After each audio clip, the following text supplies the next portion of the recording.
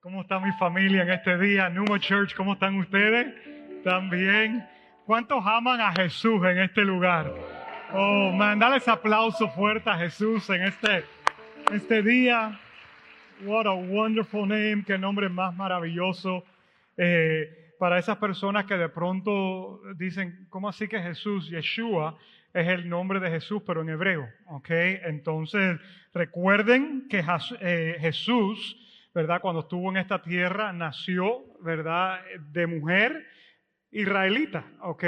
Judío, ¿verdad? Entonces, Yeshua es el nombre de Jesús en hebreo, pero como decía Pastor Mac, no importa si en español, en inglés, en hebreo, ese nombre es precioso.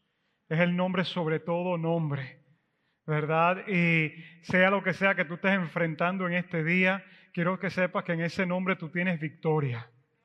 En el nombre de Jesús tú puedes encontrar una torre fuerte en medio de tu situación, en medio de tu problema. Hay personas que no se han vuelto locos gracias a Jesús que ha estado allí. Qué diferencia es poder enfrentar las pruebas de esta vida, pero con Jesús ahí contigo. Yo no sé cómo las personas de este mundo pueden enfrentarse a las crisis y los problemas sin tener a Jesús ahí. Yo doy gracias a Jesús por encontrarme, porque muchas personas dicen que ellos estaban buscando a Dios, pero la Biblia dice que la realidad dice que nadie estaba buscando a Dios. Pero Dios te estaba buscando a ti, Dios me estaba buscando a mí.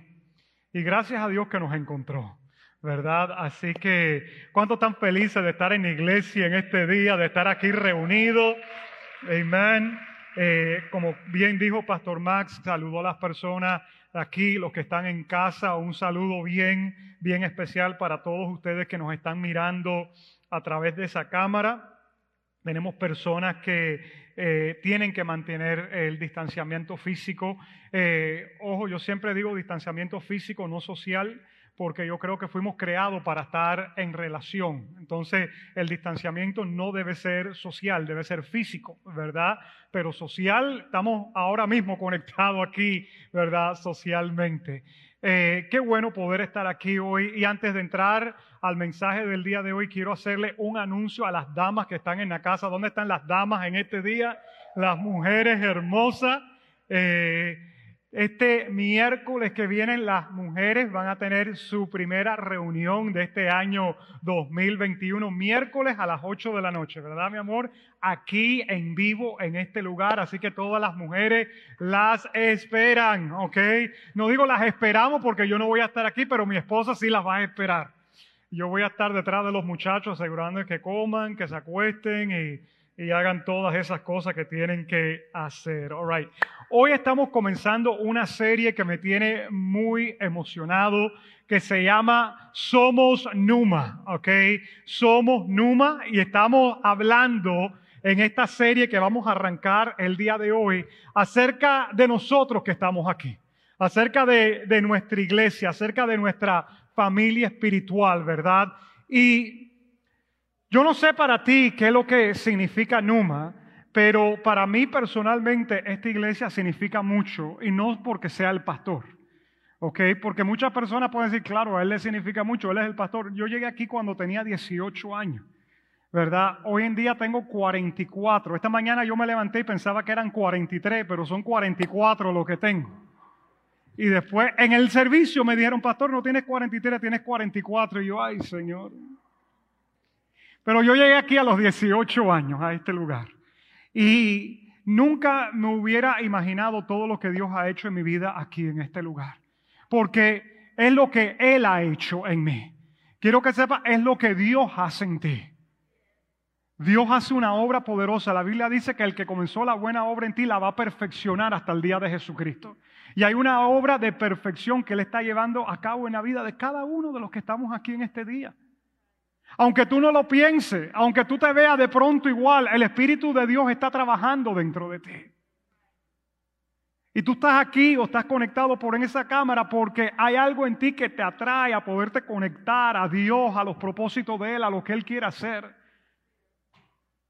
Y Dios hizo cosas hermosas en mi vida y las está haciendo aquí en este lugar. Esto es una familia espiritual muy especial, quiero que sepan eso. Esta semana mi esposo y yo estuvimos en un servicio de celebración de un pastor que un tiempo de su vida él se congregó aquí en este lugar, trabajó aquí en este lugar. Después él partió a otra iglesia que está aquí en nuestra ciudad, la iglesia del pastor Edwin Castro, se llama Presencia Viva, y era uno de los pastores en staff con él, Pastor Omar Díaz. Él falleció la semana pasada por el COVID. Y esta semana nosotros fuimos allí a la iglesia de ellos, hubo un servicio de celebración y me encontré con gente que yo no veía hace 8 años, gente que yo veía hace 10 años, gente que hace 15 años yo no veía a esa gente. Y mi esposa me conoce, ella me dice, antes de entrar, me dice, Chris, aguántate con los abrazos, con los saludos, recuerda todo esto que tenemos que hacer. Pero yo no me pude, I couldn't help myself, ¿tú me entiendes? Habían gente que yo quiero ahí, me estaban saludando y yo no lo voy a dejar ahí con la mano en el aire, ¿verdad? Entonces estaba hablando con personas, compartiendo, gente con las que tenemos memorias, historias impresionantes. Y uno de los que estaba ahí, un pastor, me dice, Chris, yo quiero pedirte un favor, me dice. De pronto me esté mirando por ahí, por esa cámara. Me dice, tú permites que el día que yo fallezca, que el servicio memorial mío sea allí en Pneuma. Y yo dije, pero tú ya ni te congregas ahí conmigo, ¿cómo que tú quieres que el servicio sea ahí? Me dice. Y me dice, es que ese lugar tiene un lugar tan especial para mí. Y yo le dije, bueno, siendo tú lo voy a pensar. No estoy muy seguro que yo deje que el servicio tuyo se lleve a cabo ahí. Y me dice, yo quiero que ese día hayan danzas. Yo no sé si ustedes saben, aquí habían danzas antes y cosas así. Pastor Max se me escondió, está asustado de esta parte. Porque Pastor Max era danzarín en esta iglesia. Ahora cuando ustedes los vean, ustedes los saludan, mira el pastor lo que me sopló de ti, le dice. ¿Dónde se fue Pastor Max? Está escondido. Pastor Max era danzarín aquí. Había grupo de danza de mujeres y de hombres. Y Pastor Max era el líder del grupo de danza de hombres. Él está seguro en sombría, ¿no? Okay, quiero aclarar eso en este día, ¿verdad? Y este pastor me dice, yo quiero que haya danza y que Pastor Max dance en el servicio mío. Y yo, pero ya tú te estás matando ya, todavía tú estás bien, ven, ¿qué tú te pasa? Pero para muchas personas este lugar significa muchas cosas hermosas. Y no es simplemente este lugar físico, es lo que es esta familia espiritual. Para muchas personas esto significa muchas cosas hermosas, algo que Dios ha hecho en sus vidas. Yo quiero que tú veas lo que Dios está haciendo en ti, lo que de pronto ha hecho en ti a través de esta familia espiritual. Es increíble porque yo empiezo a pensar de esto y yo digo, ¿qué es?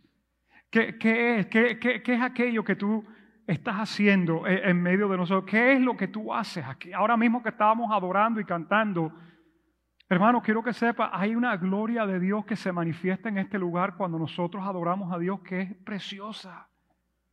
Me acuerdo de un pastor, amigo mío acá de esta ciudad, se llama Pastor David. Y él estaba aquí en una conferencia. Cada vez que hay algo para unificar el cuerpo de Cristo, a mí me encanta. A mí me encanta unificar los pastores. A mí me encanta unificar a los líderes de esta ciudad. Ustedes a mí no me van a escuchar nunca hablar mal de ningún pastor. Aquí yo no estoy para tirarle a ningún pastor. Aquí yo estoy para edificar la iglesia de Cristo y decir que somos el cuerpo de Él y nos necesitamos los unos a los otros. Y un pastor estaba aquí, estábamos en una conferencia y él me dice, Chris, ven acá, yo tengo que hablarte algo. Él es pastor de una iglesia que se llama IHOP, International House of Prayer. Pastor David Futrell. Y él me dice, quiero que sepa, este lugar, me dice, es como si hubiera una puerta abierta entre el cielo y la tierra. Y Dios los ha puesto a ustedes como guardianes de esa presencia y de eso que Dios está haciendo. Claro, él me contaba todo esto y yo decía, wow. Porque él estaba como que poniendo como palabras a un sentir que yo he tenido adentro. Yo he estado aquí en este lugar cuando está lleno, a reventar. Y he estado en este lugar solo. Yo he venido a este lugar, he abierto esa puerta, me he metido aquí solo a orar, a adorar al Señor. Algunas veces hemos venido con mi esposa aquí y oramos por ustedes, por las familias de ustedes. Y la misma presencia que se siente cuando está este lugar lleno, se siente cuando hay una sola persona.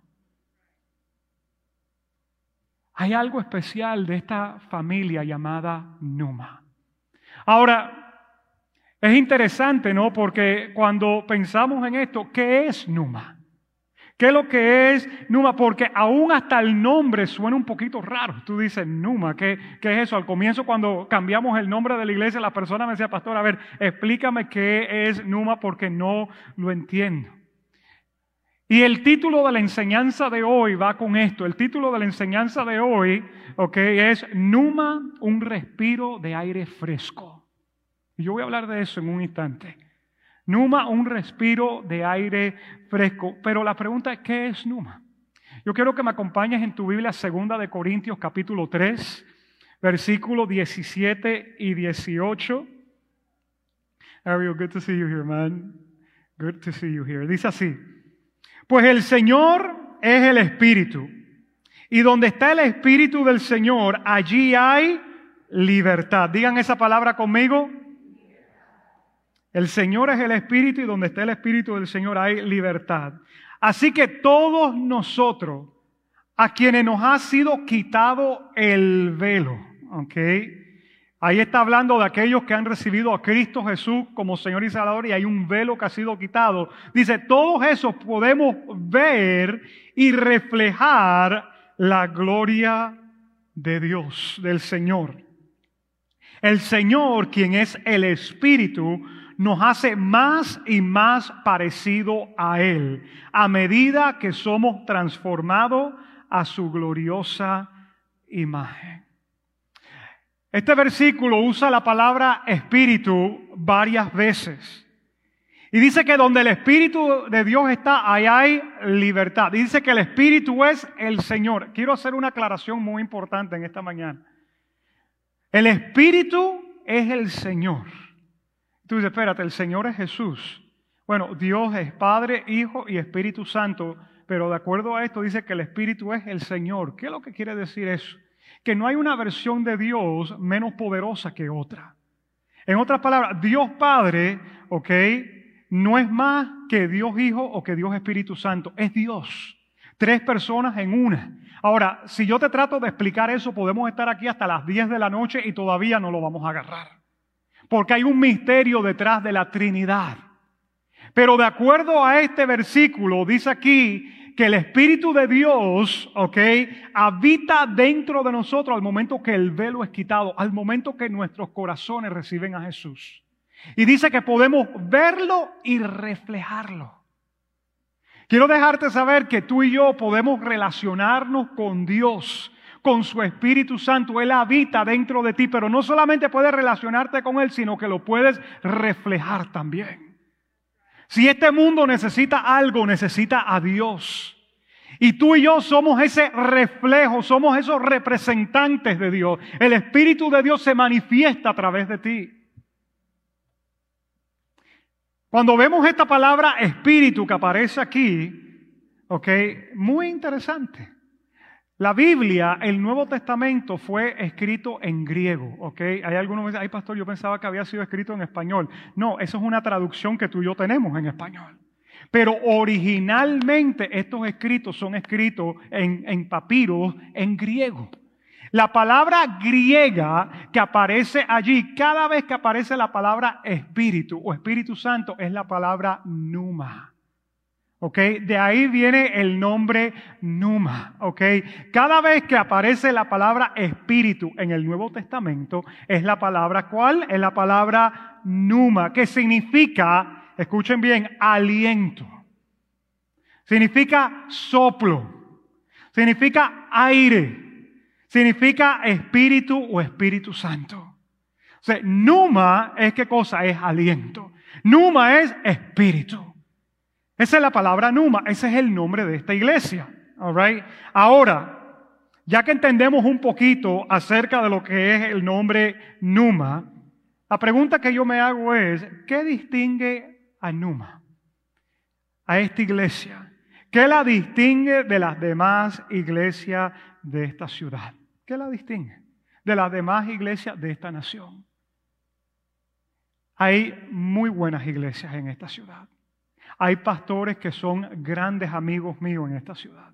Esta semana yo me voy a reunir con 2 pastores, vamos a almorzar juntos, de 2 iglesias diferentes, Vamos a poder compartir vivencias, cosas que estamos viviendo, oramos los unos por los otros. Como les digo, esto es algo que a mí me gusta muchísimo hacer, pero la realidad es que hay algo que distingue a esta iglesia. ¿Qué es? Porque la Biblia dice que somos todos un cuerpo, ¿ok? Y uno es ojo, el otro es oreja, el otro es dedo, ¿ok? El otro es mano, el otro es pie, el otro es rodilla. Y quiero que sepan algo. Todos nos necesitamos los unos a los otros. La mano no puede decirle al pie, yo no te quiero. Oye, cuando uno se da en el dedo chiquito del pie, qué dolor más grande ese. ¿Tú te has pegado alguna vez con la pata de la cama en el dedo chiquito del pie? Así se olvida que eres cristiano en ese momento. ¡Qué dolor! Hasta que yo dije eso, tú ni te habías acordado del dedo chiquito de tu pie el día de hoy. Pero ahí está. Y si se da un golpe, tú lo vas a sentir. Así nos necesitamos los unos a los otros en el cuerpo. Y quiero decirte algo también que quiero aclarar. La mano es bien diferente al codo. Y el codo es bien diferente al pie. Y la oreja es bien diferente al ojo. Escúchame, porque la oreja no luzca como el ojo. Tú no puedes decir, ay, qué diferente es. No, tienen funciones diferentes. Nunca te pongas a criticar una iglesia por lo que hace. Alguna función tiene dentro del cuerpo de Cristo. Ahora, Pneuma, la función que nosotros tengamos, escúchame bien, si nosotros somos el ojo, yo quiero que seamos el mejor ojo posible. Si nosotros somos oído, yo quiero ser el mejor oído posible. Que llevemos a cabo la función que nos toca a nosotros en el cuerpo de Cristo. Y hay 4 cosas que cuando yo he estado orando, para mí distinguen a esta iglesia. Apunta esto. Número 1, ¿qué nos distingue a nosotros como Pneuma Church? Número 1, presencia. Presencia. Yo estaba en una reunión con mi pastor Larry Stockstill a final del año pasado en Luisiana, tomando unos cursos llamados Universidad de Pastores. Estaba ahí como con 42, 43 pastores. Y pastor Larry Stockstill hizo una pregunta. Él dijo, muchachos, yo quiero que piensen un momentico en su iglesia. Y quiero que en un papel ustedes escriban una palabra que describe su iglesia. No quiero que pongan 2 palabras, no quiero que pongan una frase o 3 o 4 pensamientos. Quiero que piensen en una palabra que describa su iglesia. ¿Sabe lo que yo puse? Presencia. Fue la palabra que me salió en ese momento. Presencia. Porque para mí, escúchame bien, lo más precioso de todo lo que pasa en esta familia espiritual es la presencia de nuestro Padre Celestial. Es la presencia de Él aquí en medio de nosotros. Es su presencia en nuestra familia. Es su presencia manifestándose. Donde quiera que nosotros vayamos, Él está allí con nosotros, la presencia de Dios. Ahora mismo que estábamos aquí adorando, ¿ustedes pudieron sentir esa presencia de Dios que había? Es una presencia de Dios que yo le digo al Señor, Señor, gracias por tu presencia. Gracias que tú estás aquí con nosotros. Quiero que sepan que esto es demasiado importante lo que les estoy hablando acerca de lo que es la presencia, porque quiero que sepan, la presencia es lo único que puede cambiar los corazones. La presencia de Dios es la única que puede cambiar la vida de la gente. Yo puedo predicarte aquí hasta que mi cara esté azul completamente de hablarte. Y si Dios, escúchame bien, no llena de su presencia, estas palabras no van a tener ningún impacto y no van a tener ningún cambio en la vida de ustedes. Pero si la presencia de Dios está presente y Dios te toca, ahí donde estás, tú empiezas a llorar y tú dices, ¿qué es lo que está pasando? ¿Por qué estoy llorando? La presencia de Dios te está tocando. La semana pasada que tuvimos el servicio donde yo le lavé los pies a mi esposa, a mis hijos, yo estaba parado ahí en la sala de bienvenida al final y personas me llegaban y me decían, pastor, yo estoy llorando, no sé ni por qué estoy llorando. Y decía, ese es Dios que te está tocando. Esa es la presencia de Dios que está tocando el corazón tuyo. ¿Sabe que para Moisés esto era tan importante?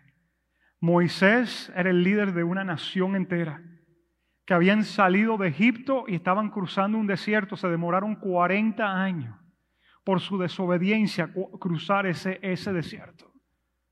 Y Moisés, escúchame bien, le tiene una pregunta a Dios. Porque él sabía que ellos eran el pueblo de Dios, sabía que eran la nación de Israel. Pero Moisés le pregunta al Señor, si ustedes me acompañan en Éxodo 33, versículos 15 y 16, Moisés le hace una pregunta muy interesante a Dios. Y mira esto, dice, Moisés le dijo al Señor, si tu presencia no va con nosotros, no nos hagas salir de aquí. Pues ¿en qué se conocerá que he hallado gracia ante tus ojos, yo y tu pueblo? ¿No es acaso que tú vayas con nosotros para que nosotros, yo y tu pueblo, nos distingamos de todos los demás pueblos que están sobre la superficie de la tierra? Moisés le está diciendo aquí al Señor, lo único diferente entre nosotros y el resto de las naciones es la presencia tuya. Y quiero dejarte saber, la única diferencia entre tú y las personas que están en este mundo es la presencia de Dios. Por eso hay personas que hablan contigo y te dicen, ¿qué es lo que tú tienes? ¿Por qué tú hablas de esa forma? ¿Por qué cuando yo visito tu casa yo puedo sentir esto? Es la presencia de Dios. Ayer yo en mi casa tengo una oficinita que es mi cuarto de oración, el cuarto de oración de nosotros. Y ahí yo me meto y ahí tenemos adoración y todo esto. Y yo estaba repasando algunas de las notas para el día de hoy. Y mi hija Bella, que estaba en la sala, dice, papi, ¿yo puedo estar aquí contigo mientras que tú estás allí trabajando y orando? Y dije, sí, mi amor, entra. Y ella me dice, papi, yo no sé por qué, a mí me encanta estar en este cuarto contigo, me dijo. I feel good in this room. Y ¿sabe qué es lo que es, mamita? Es la presencia de Dios. Aquí es donde oramos. Aquí es donde nosotros lo buscamos a Él. Aquí tenemos adoración puesta. Por eso es que a ti te gusta estar aquí. Ella tiene 8 añitos y ella está tratando de ponerle palabras a algo que ella siente allí cuando está. ¿Qué es lo que nos distingue a nosotros, Pneuma, del resto de las iglesias? Quiero decirte que es una manifestación de la presencia de Dios. Y tú me puedes decir, pero todas las iglesias tienen la presencia de Dios. Es verdad. Pero a Dios le ha placido aquí manifestar su presencia de una forma muy especial.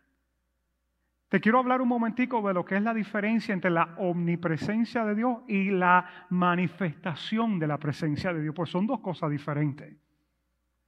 ¿Ok? Y esto que yo te voy a compartir, lo escuché a un pastor decirlo, right? Y cuando yo escuché a ese pastor decirlo, yo dije, wow, este hombre acaba de decir algo tan poderoso que yo lo voy a copiar. Okay. Quiero que sepa, hoy es la última vez que tú me vas a escuchar decir que escuché a un pastor decirlo.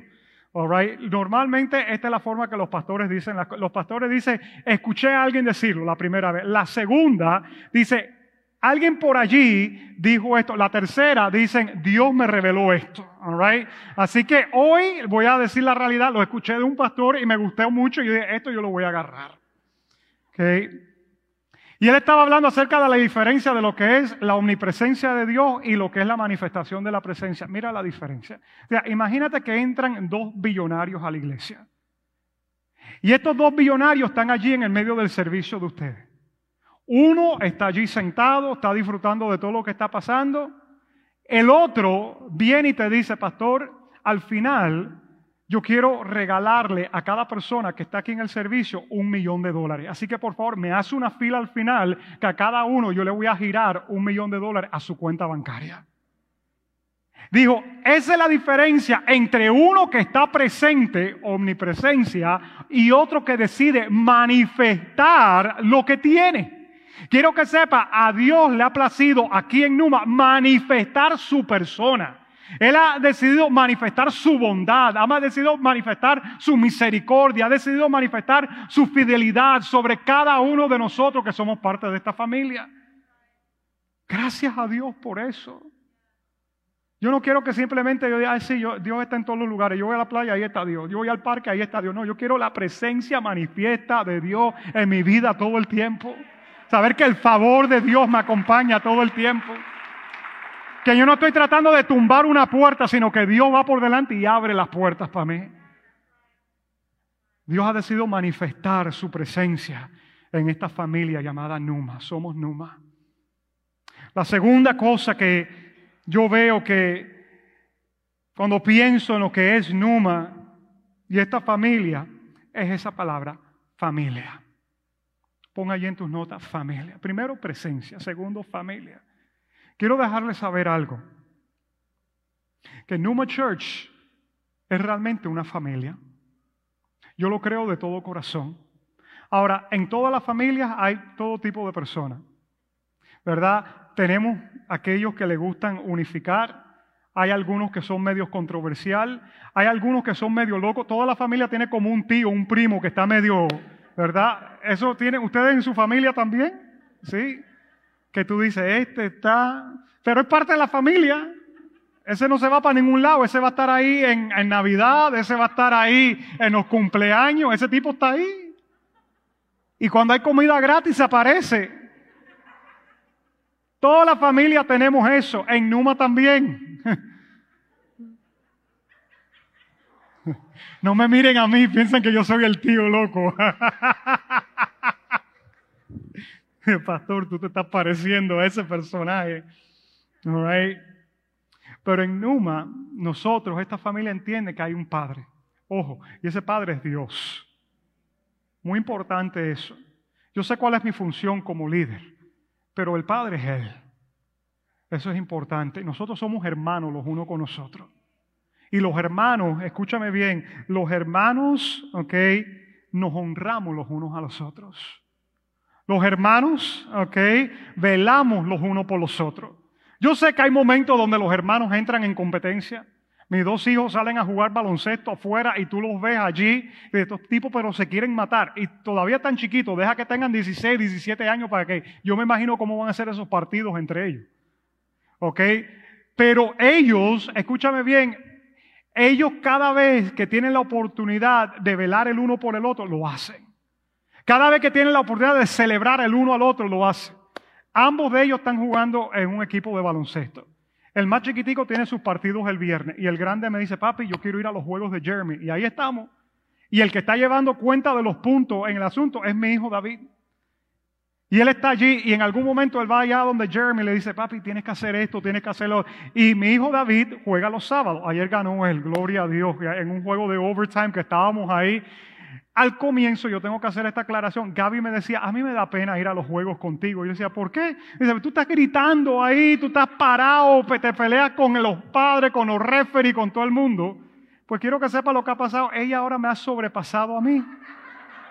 Ayer 3 veces le tuve que decir, siéntate que estoy grabando y te me estás metiendo en medio de la grabación. Mi amor, ¿qué está pasando contigo ahí en esos juegos? Es tan bueno, ¿no? Entonces, Jeremy me dice, papi, yo quiero estar en la banca con David. Yo quiero estar allá donde están los jugadores. Y tú ves, antes de ir para el juego, Jeremy es quien le coge el Gatorade y se lo lleva a su hermano. Y está pendiente de él. Así son los hermanos. Quiero que sepa, así es esta familia espiritual. Aquí nos velamos los unos por los otros y si hay uno que está débil, tratamos de ver cómo fortalecemos a ese. Porque todos en esta familia son necesarios y son importantes y tienen un lugar. Algo muy lindo que vemos en la Biblia. Acompáñame al libro de Hechos, capítulo 4. Esto es una cosa muy interesante de cuando la iglesia comenzó. Hechos, capítulo 4, versículo 32 al 35. Mira lo que dice esto.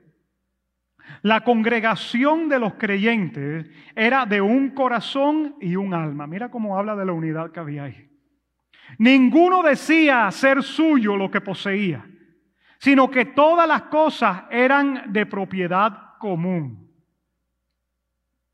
Con gran poder los apóstoles daban testimonio de la resurrección del Señor Jesús, y había abundante gracia sobre todos ellos.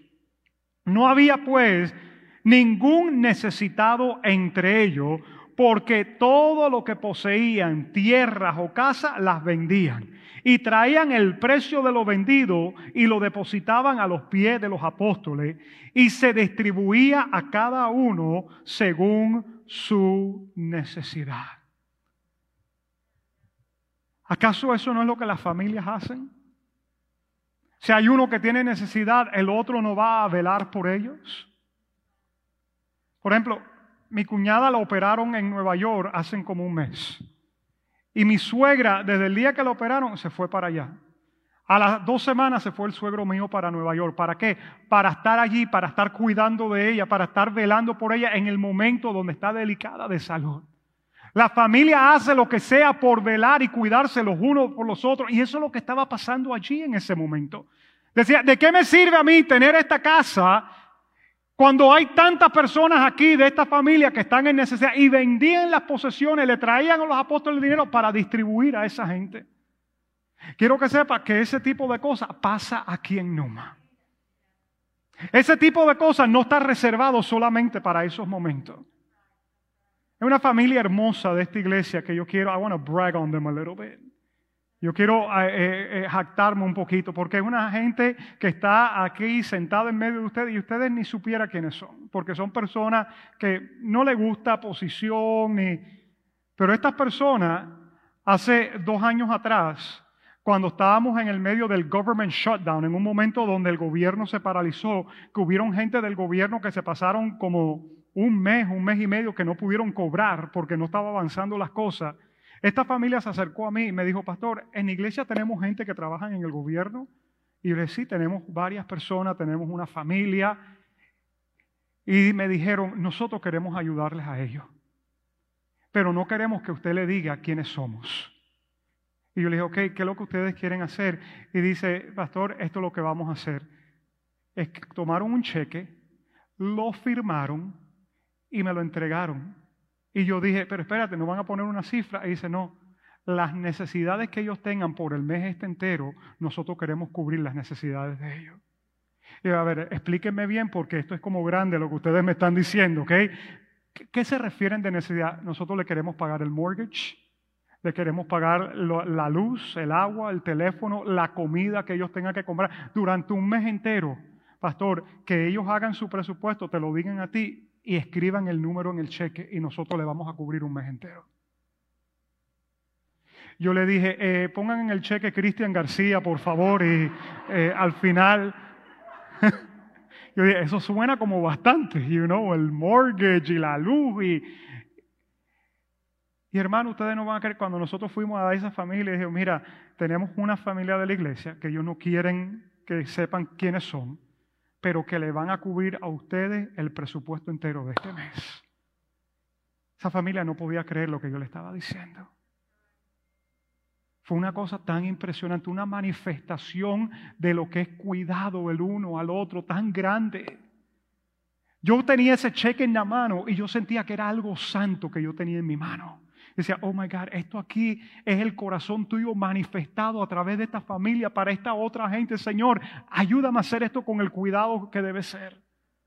Pues ustedes no van a creer lo que pasó. Esta familia cobró el cheque, pudo pagar sus cosas al mes, ya después el gobierno continuó funcionando como tenía. Al tiempo, el año pasado, la familia que había recibido el cheque me dice, pastor, nosotros estamos tan agradecidos con esto que pasó, que queremos darte ahora un cheque por la cifra de lo que nosotros usamos ese mes para que usted se lo pueda dar a alguna otra familia de la iglesia que necesite en este momento. Pues tú sabes a dónde terminó esta cosa yendo. Que una familia de esta iglesia, que el muchacho ha tenido un cáncer fuertísimo, que ha estado con quimioterapia, que él estaba en su casa orando diciendo, Señor, quiero que sepa, este es el último mes para el cual nosotros tenemos para pagar el mortgage. Nos vamos a endeudar en este momento y no tengo ni idea qué hacer. Y esa fue la persona que Dios puso en mi corazón, llamarle y averiguar si él tenía alguna necesidad que pudiéramos cubrir. Y cuando yo le llamo, me dice, mira, tengo esto y esto. Y yo dije, pues quiero que sepa, hay un cheque por esta cantidad que va a cubrir esto y esto también. Hay un Dios que se manifiesta y cuida, hermanos.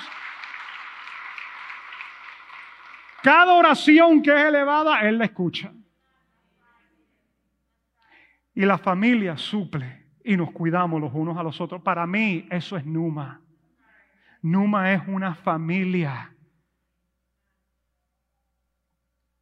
Y la Biblia dice en Juan 13:35, el amor que tengan unos por otros será la prueba ante el mundo de que son mis discípulos. El amor que tengan los unos por los otros será la prueba a este mundo que somos, ¿qué cosa? Los discípulos del Señor. Hay gente aquí que llegaron y estaban emocionalmente en el piso, destruida. Y alguien en un grupo de transformación estuvo allí contigo, estuvo orando contigo. Hay personas aquí que han estado en el hospital y yo he llegado ahí y he visto el grupo entero ahí en el hospital. Y digo, de eso se trata la familia. Numa es una familia. Número 3, cuando pienso en lo que es Numa Church, otra palabra que viene a mi corazón es propósitos. Primero es presencia, segundo familia, tercero propósitos. Quiero que sepan, queridos, que para mí lo que son los propósitos de Dios son tan importantes que nosotros como familia espiritual queremos que cada persona pueda descubrir cuál es el propósito que Dios tiene con su vida. Acompáñame en tu Biblia a Efesios, capítulo 2, versículo 8 al 10.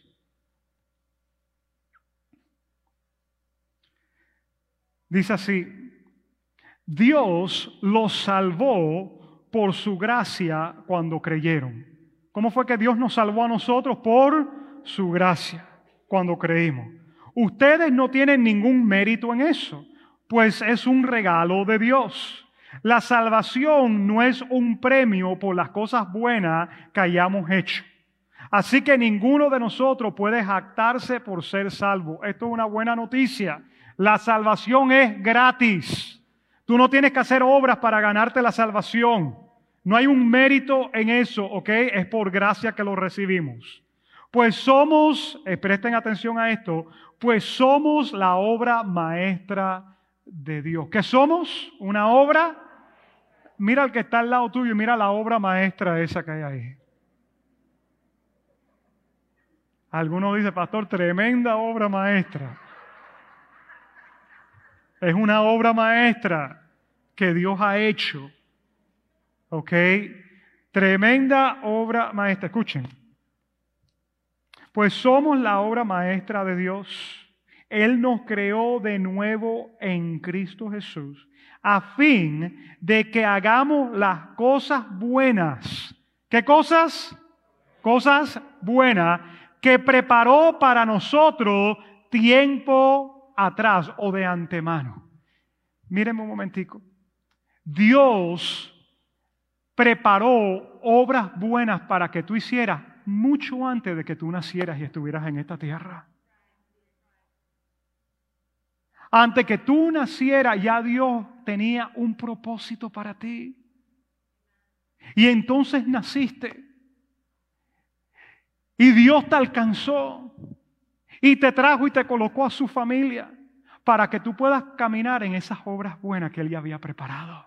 Quiero decirte algo, míreme todo para acá. Hay un propósito divino con tu vida. De pronto tú, cuando estabas criándote, creciendo, te dijeron, tú no sirves para nada, tú eres un bobo, nunca vas a llegar a hacer nada en la vida. Quiero que sepas, es la mentira más grande. Hay un propósito tan grande de Dios con tu vida. Tú no estás vivo simplemente para existir, tú estás vivo porque hay un propósito de Dios con tu vida. Y aquí en Numa queremos ayudarte a que tú descubras ese propósito. En esta iglesia, escúchame, yo no quiero que todo el mundo se parezca al pastor. En esta iglesia yo quiero que tú te parezcas a esa imagen de Jesús de acuerdo al propósito que Él tiene con tu vida. Y yo quiero celebrar la diferencia que hay en ti y celebrar el propósito de Dios en ti. Oye, qué lindo que todos somos diferentes. Qué aburrido si todos fueran como yo. Algunas veces yo me peleo yo mismo, imagínate tú. Por lo menos me peleo contigo un rato. Escucha, y es tu responsabilidad descubrir cuál es ese propósito. Numa se trata de eso. Esta familia espiritual se trata de que tú entiendas que hay una obra que Dios ha preparado y que debemos caminar en eso, y que cuando tú y yo caminamos en eso, marcamos una diferencia en este mundo. Cuando yo veía a los muchachos que estaban acá arriba hoy cantar, yo decía, gloria a Dios. Yo estaba celebrando a cada persona que estaba acá arriba. Yo veía a los que estaban en el piano, en el bajo, en la guitarra y decía, gracias Señor. Qué bendición cuando nos edificamos y nos bendecimos a través del propósito divino que Dios tiene. Si yo cantara, ustedes se van. Pero hoy Diego cantaba y decía, ay, qué lindo. Diego did a great job con la canción al comienzo. Echo. I wanted to hear echo in this place. So good. Yo decía, este es Diego, es Torren Wells que nosotros tenemos aquí. Era tremendo, man. I like his shoes too. I was like looking, I'm like, mira ese muchacho. Caminando en su propósito. Jovencito, caminando en su propósito. Iglesia, yo quiero que tú te comprometas conmigo en descubrir cuál es tu propósito. Ahí hay una bandera de esa, no sé si está aquí, allá o atrás, ¿verdad? Que dice lo siguiente, vive con propósito, vive con propósito. Eso es una de las frases de nosotros, de nuestra visión, vive con propósito. La semana que viene te voy a hablar de eso. Y de eso se trata nuestro growth track, nuestra vía de crecimiento. Yo no sé si eso fue un bostezo, ¿no? Yo no voy a mirar. Yo voy a mirar para esta gente que están acá.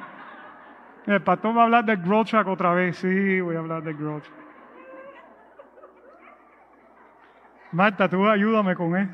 Es más, Marta, sube la banda para acá y ayúdenme ustedes. Vengan. Oh. Mira, en la escuela mía, yo tenía un maestro que cuando un libro, un lápiz se caía al piso, él decía, ya vamos a despedir ya. Pues él sabía que ya se estaban durmiendo los estudiantes.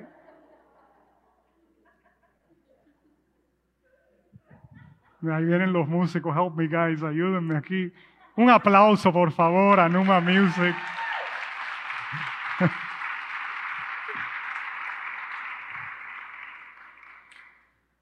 Ayúdame a descubrir tu propósito en nuestra vía de crecimiento, en nuestro growth track.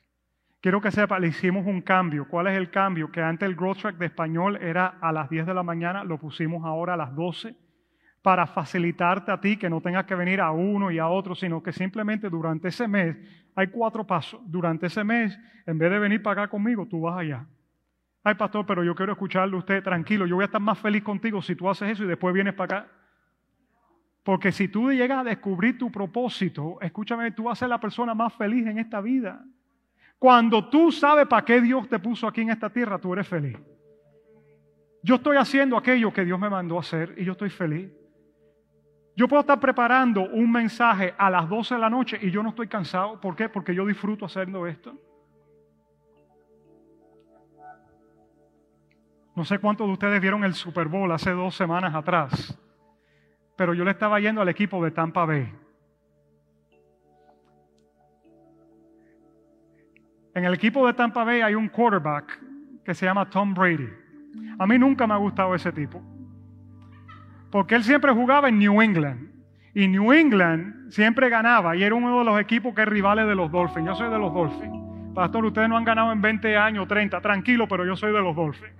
Yo nací aquí y ese es mi equipo. Y algún día vamos a ganar en el nombre de Jesús antes que Cristo venga. Ahora we have Tua, vamos a ver qué pasa. Tua, baby. Pero Tom Brady allá con New England ganando. Entonces, escuchen, se fue de New England porque él tiene 43 años.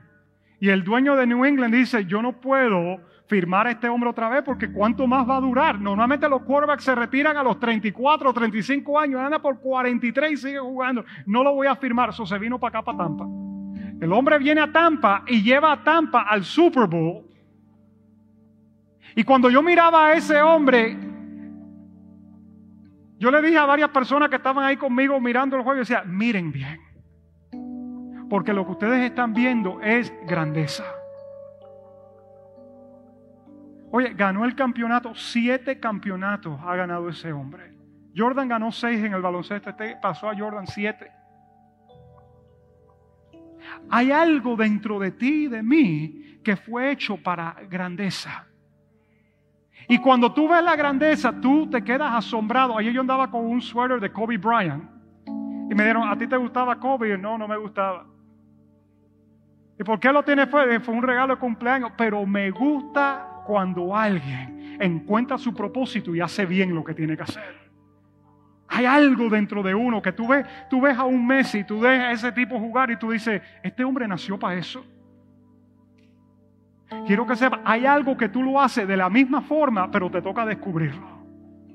Por ejemplo, yo miro a los maestros que están con los niños. Gerald, yo voy a hablar de Gerald en un momentico. Gerald es uno de los directores de nosotros del Ministerio de Niños. Cuando yo veo a Gerald dar clase, yo lo miro y yo no pudiera hacer eso en 1000 vidas. Él tiene a los niños aprendiéndose los versículos, brincando, riéndose, le prestan atención. Ya yo hubiera colgado a 3 de ellos, a 4 lo hubiera sacado para afuera. Pero cuando tú encuentras tu propósito y tú lo haces bien, no hay nadie como tú. No más se trata de eso. Y lo cuarto, y con esto concluyo. La cuarta cosa que viene a mi mente cuando pienso en esta familia espiritual Pneuma es el título de la enseñanza: un respiro de aire fresco. Un respiro de aire fresco. Yo respiro un ambiente diferente aquí. Yo respiro un aire diferente aquí. Cuando yo era joven, yo me metí en 3 peleas. En la escuela, con los muchachos, me peleé 3 veces. Hay unos que peleaban más. Hoy yo dije, Pastor Max, ¿cuántas veces tú peleaste? Y una persona dijo, hizo así. Digo, ¿qué significa eso? Amén, dicen por ahí, ay Señor. Yo peleé 3 veces. Y una de esas peleas fue con un niño llamado Julio. Y ese Julio, cuando yo estaba así, enfrentado, ¿sabes? Estaba cuadrándome. Oye, me soltó un piñazo por la barriga que me dejó sin aire, doblado así. Parecía que eran como 20 minutos, habían pasado 2 minutos nada más, pero yo no podía agarrar mi aire. Después le caí atrás y yo era medio lento, no lo alcancé. Este tipo me dejó sin aire, man. ¿Te ha pasado en algún momento en la vida que alguna situación es como si te hubieran metido un puño en la barriga y te quedas sin aire? Así fue el COVID. El COVID para muchos es como si le hubieran metido un puño y le hubieran sacado el aire. Hay gente que todavía se está tratando de recuperar de eso y hay algunos que jamás se podrán recuperar porque perdieron hasta seres queridos. Padres, madres, hermanos. Hay algunos que me llamaron, pastor, cerraron mi empresa, perdí mi trabajo. El COVID fue como si le hubieran metido un puño a alguien y te dejó sin aire. El perder un matrimonio es como si te metieran un puño y te dejaran sin aire. El perder una empresa, un empresario, es como que le metieran un puño y se lo dejaran sin aire. Un padre que tiene a un niño con una enfermedad terminal, yo no me imaginaría lo que fuera eso. Eso es como te dejar sin aire, sin poder respirar. Un familiar que está en una adicción, alguien que tú amas y continuamente está adicto a una droga, es como que te dejen sin aire. Y para mí, Pneuma, tú puedes encontrarte en medio de todas esas situaciones, pero llegar aquí y tú decir, puedo respirar otra vez. Que tú llegues a un grupo de transformación y tú puedas, puedo respirar. Que tú llegues a una reunión de tu Dream Team y tú puedas decir, puedo respirar aire fresco. Que en medio de todas las malas noticias que este mundo da, y mira que hay malas noticias en este momento. ¿Tú quieres malas noticias? Me estaba leyendo yo ahora en Google los otros días. Mi hija me dice, papi, ¿tú sabes cuántos géneros dicen que hay en este momento? Y yo, ¿cuántos géneros? Hombre y mujer, se acabó.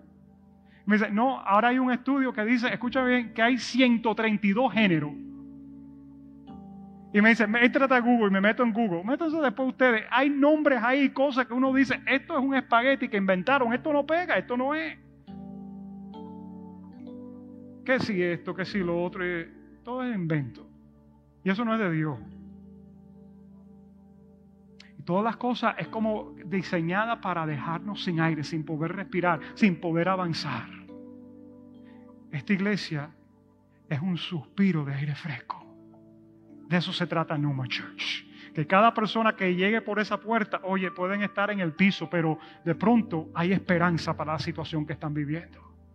Que de pronto están perdiendo el matrimonio, pero ya sabes que yo creo en el nombre de Jesús que Dios puede hacer un milagro y algo va a pasar ahí.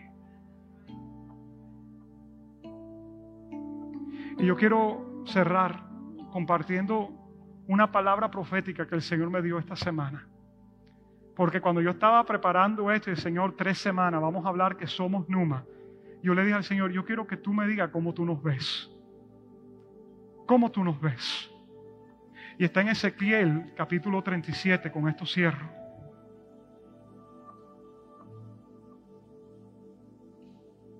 Ezequiel 37, versículo 1, si me acompañan allí.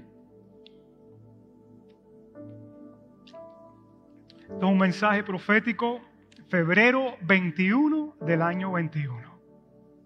Para ustedes, Pneuma Church. Dice así: el Señor puso su mano sobre mí y fui llevado por el Espíritu del Señor hasta un valle que estaba lleno de huesos. El profeta Ezequiel está teniendo una visión. Y en la visión él ve un valle que está lleno de ¿qué cosa? De huesos. El Señor me condujo por entre los huesos que cubrían el fondo del valle. Estaban desparramados en el suelo por todas partes y completamente secos. Así se encuentra la gente en este momento. Desparramados, regados y secos completamente. Luego me preguntó: hijo de hombre, ¿podrán estos huesos volver a convertirse en personas vivas? Oh Señor soberano, respondí, solo tú sabes la respuesta. Esta fue una respuesta sabia. Cuando Dios te haga una pregunta, tú simplemente dices: Señor, tú sabes. ¿Ok? Y eso fue lo que él contestó.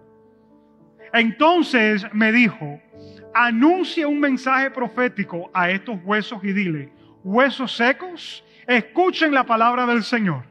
Esto dice el Señor soberano. Atención, pondré aliento dentro de ustedes y haré que vuelvan a vivir. Les pondré carne y músculo y los recubriré con piel. Pondré aliento en ustedes y revivirán. Entonces sabrán que yo soy el Señor. O sea, el Señor nos está diciendo en este día que Él va a soplar aliento de vida a aquellos que están muertos alrededor de nosotros, aquellos que están secos alrededor de nosotros. Puede ser matrimonio, pueden ser amigos, pueden ser vecinos, compañeros. Hay una palabra que Dios está lanzando sobre ti, Pneuma, en este día. Así que yo anuncié el mensaje tal como me dijo. Y de repente, mientras yo hablaba, se oyó un ruido, un traqueteo por todo el valle. Se juntaron los huesos de cada cuerpo y volvieron a unirse hasta formar esqueletos enteros. Mientras yo observaba, vi que se formaron músculos y apareció carne sobre los huesos. Después se formó piel para recubrir los cuerpos. Pero miren esto, pero aún no tenían aliento de vida. ¿Qué es lo que dije que era Pneuma? Aliento. Un soplo de aire fresco. Miren esto. Luego me dijo: hijo de hombre, anuncia un mensaje profético a los vientos. Anuncia un mensaje profético y di: a esto dice el Señor soberano. Ven, oh aliento de los 4 vientos, y sopla en estos cuerpos muertos para que vuelvan a vivir. Así que yo anuncié el mensaje como Él me ordenó, y entró aliento en los cuerpos. Todos volvieron a la vida y se pusieron de pie y eran un gran ejército. Pneuma Church, en este día yo te estoy diciendo de parte de Dios que hablen y pidan que viento venga sobre todo aquello que está muerto, sobre todo aquello que ha sido golpeado, sobre todo aquello que no tiene vida, y declaren el aliento, el soplo de Dios, y ustedes van a ver milagros de Dios que van a ocurrir. Hay matrimonios que se van a restaurar en el nombre de Jesús. Hay personas que están perdidas que van a venir a los pies de Cristo en el nombre de Jesús. Hay enfermos que me están mirando por ahí que van a ser sanos en el nombre de Jesús. Porque ese es quienes nosotros somos, Pneuma. Aliento de Dios para las naciones. Aliento de Dios para las naciones. Aliento de Dios para tu vecindario. Tú eres aliento de Dios ahí en tu familia. Dios te colocó en esa familia para que tú seas su aliento en esa familia. Yo quiero pedirte que cierres tus ojos ahí donde tú estás. Y si en este día tú estás aquí, en este lugar, o me estás mirando por esa cámara, y de pronto eres tú el que me dice: pastor, yo siento que a mí me han dejado sin aire. Yo siento que a mí las circunstancias es como si me hubieran metido un puño y me han dejado. Yo necesito desaliento en este día. Ahí donde tú estás, toma un momento, habla con el Espíritu Santo. Él está aquí en este lugar. Déjale saber a Él: Señor, yo necesito que tú soples aliento sobre mí hoy. Hazlo, hazlo, hazlo, ahí donde estás. Y si de pronto tú estás bien, yo quiero que ahí donde tú estás, tú empieces a profetizar sobre los huesos secos que están alrededor tuyo, familiares, amigos, vecindarios, vecinos, compañeros de trabajo. Toma un momento, empieza a orar por esa gente. Quien el Espíritu Santo traiga a tu mente en este momento, empieza a orar por esa persona en el nombre de Jesús.